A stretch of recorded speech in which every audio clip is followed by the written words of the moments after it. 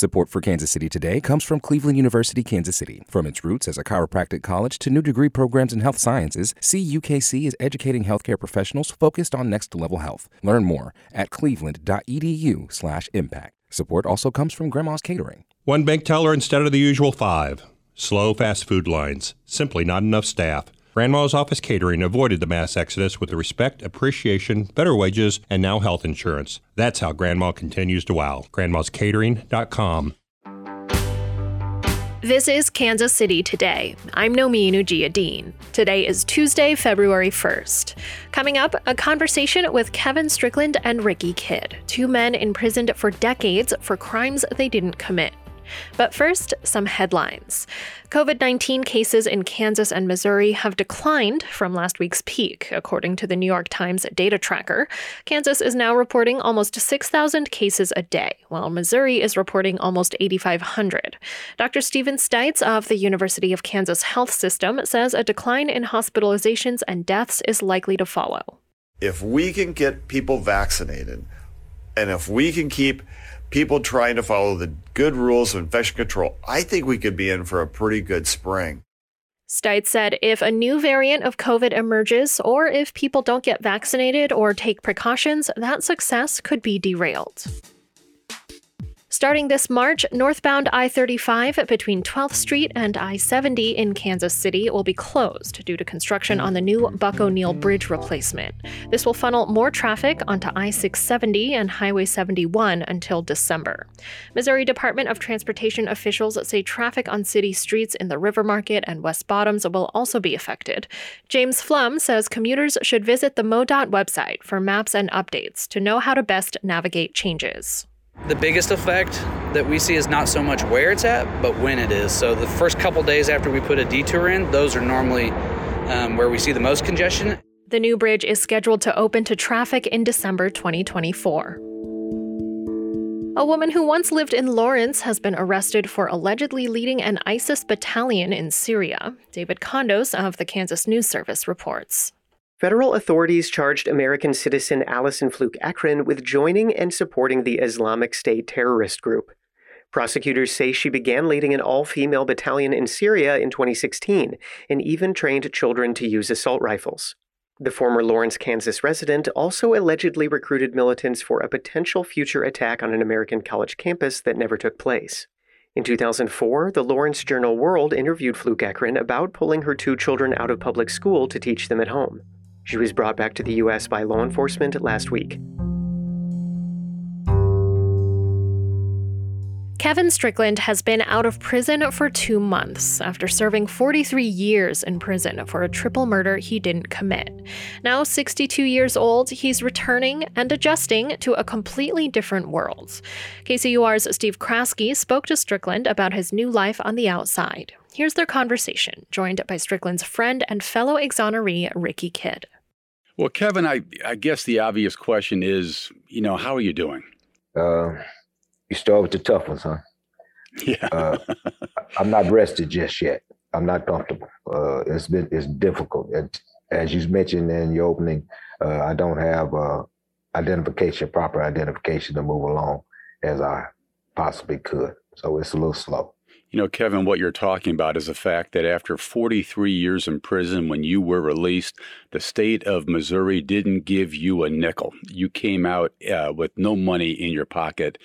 I mean, it struck me just as simply an act of compassion that so many citizens reached out to you with donations to that GoFundMe page.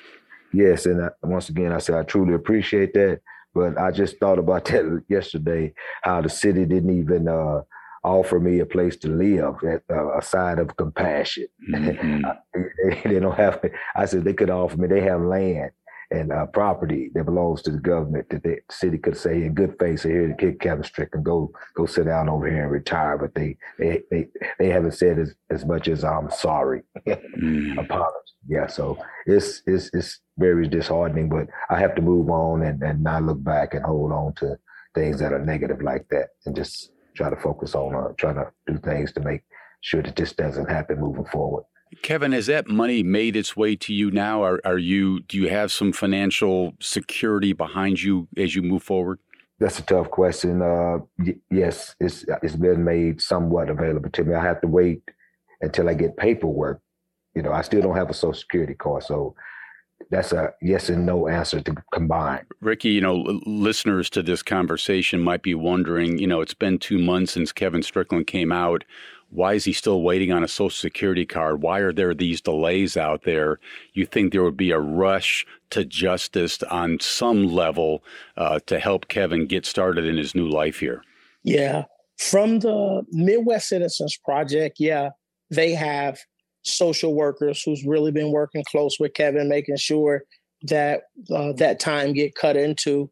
But the reality is you're talking about 4 decades plus. And for one example, they had to find his birth certificate. That was a struggle. Come to find out, he was actually born on the Kansas side. So they was looking on the Missouri side. But some of those nuances of being gone for 43 years would show itself. And sometimes it slows the process down. People don't recognize that.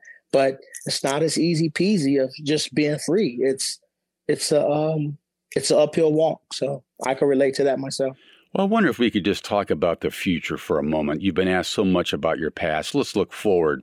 I know you're interested in a speaking tour called the Justice Where Are You Tour that will cross the country, educating audiences, about the issues of wrongful convictions and the solutions that might help. What do you want to tell people when you go on this tour? What's the message you want to leave them with? Well, me and Rick, for starters, aren't the first and last two. I mean, this is something that's going on, and we need people to get involved in it and pay attention to what's going on in the local trial courts and even in the prosecutor's office as the prosecution cases they are prosecuting. The cost of a prosecutor's decision, that's the COP a situation where Rick's already involved with the prosecutor's office. We have to bring awareness to how these things even happen and what we can do to prevent them from happening in the future. Ricky, if I'm hearing you and Kevin correctly, the two of you believe one thing you want to leave with audiences, this is a far greater problem than most citizens are aware of. Yeah, correct. Yeah. I 100%. You have paraphrased that correctly. And I think your listening audience should really pay attention to that. It is far deeper than the casual case, the casual Ricky Kidd case or the casual Kevin Strickland case that we hear about. And it's something that we can do together. We can fix this problem. It's not a problem that can't be fixed, but we're going to have to do it together. Kevin, you've said, and again, so understandably so, that you will always be hurt by what happened to you. Tell me about that. That's something you'll never be able to get past. It hurts more like right now when you just reminded me again than it does whenever I just move on with my day. I mean, the constant reminders of it just dredges up the pain of it. I mean, I'm trying to fix my mind to forget it, just like I closed my mind out when I was there, that I was there. And every time somebody brings it up to remind me, believe me, I know I did it.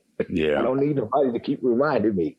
Yeah. Let me try to move on. How did you navigate it? How does someone who's wrongfully convicted navigate 43 years? Do you have a secret, or did you just go through your days? Yes, and I'm telling it to everybody. I make light of everything. If you've heard me already, I've laughed and joked with you. I had to laugh and joke my way for 43 years. Yes, I did. Yeah. TV, I've seen in the media, celebrity information, political information. I'd make light of it. I laugh at it. Yeah. I laugh. Well, one thing you wanted to do when you got out was to walk barefoot in the grass out at Kauffman Stadium, and you got to do that at the invitation of the Royals. What was that experience like, and why did you want to do it? It was nice. And why did I want to do it? I worked at that stadium when I was about 15, 16 years old, cleaning up after the games. And I used to be able to get in and clean up the stands. And I could never get to the field. And I was a small league ball player myself. And I always loved baseball. And I always wanted to know what type of field the fielders in the field were sliding on, because they don't do that anymore like I did when I was a child. They would dive for the ball. So I wanted to see just how carpety, how nice that grass was. And I'm disappointed that Major League players ain't diving for balls, and football players. I'm just disappointed. I'd have loved to play on that. And that was crazy. How did that grass feel when you were out there? Better than a carpet, cool, between my toes. Yes. Country, felt country. That's nice. I was struck by the fact, too, that when you first got out, you didn't recognize so much of your own city any longer. Can you navigate around Kansas City now? Been lost about 5, 7, 10 times already. Wow. Had to call people to come get me. What changed the most? What struck you the most when you first came home? The highways, the byways, these roundabouts they have here, that these little things are confusing. And just the streets, even the street that I left, got wrongly arrested and everything on. That street has a hill in it now. It was flat earth. It was flat earth when I left. It has a hill in it. Yeah. That's how much time I was gone that the earth just shift and put a hill in the middle of the road. I said I couldn't believe it. That was KCUR's Steve Kraske on Up to Date, speaking with Kevin Strickland and Ricky Kidd. This is Kansas City Today. I'm Nomin Ujiyediin. This podcast is produced by Byron Love and Trevor Grandin and edited by Lisa Rodriguez and Gabe Rosenberg. For more stories from Kansas City's NPR station, visit kcur.org or tune into 89.3 FM to hear us live on the radio. If you like our show, please rate and review us wherever you get your podcasts. Tomorrow, we'll hear how an unprecedented number of African American leaders is changing government in Kansas City, Kansas. Thanks for listening, and I'll see you soon.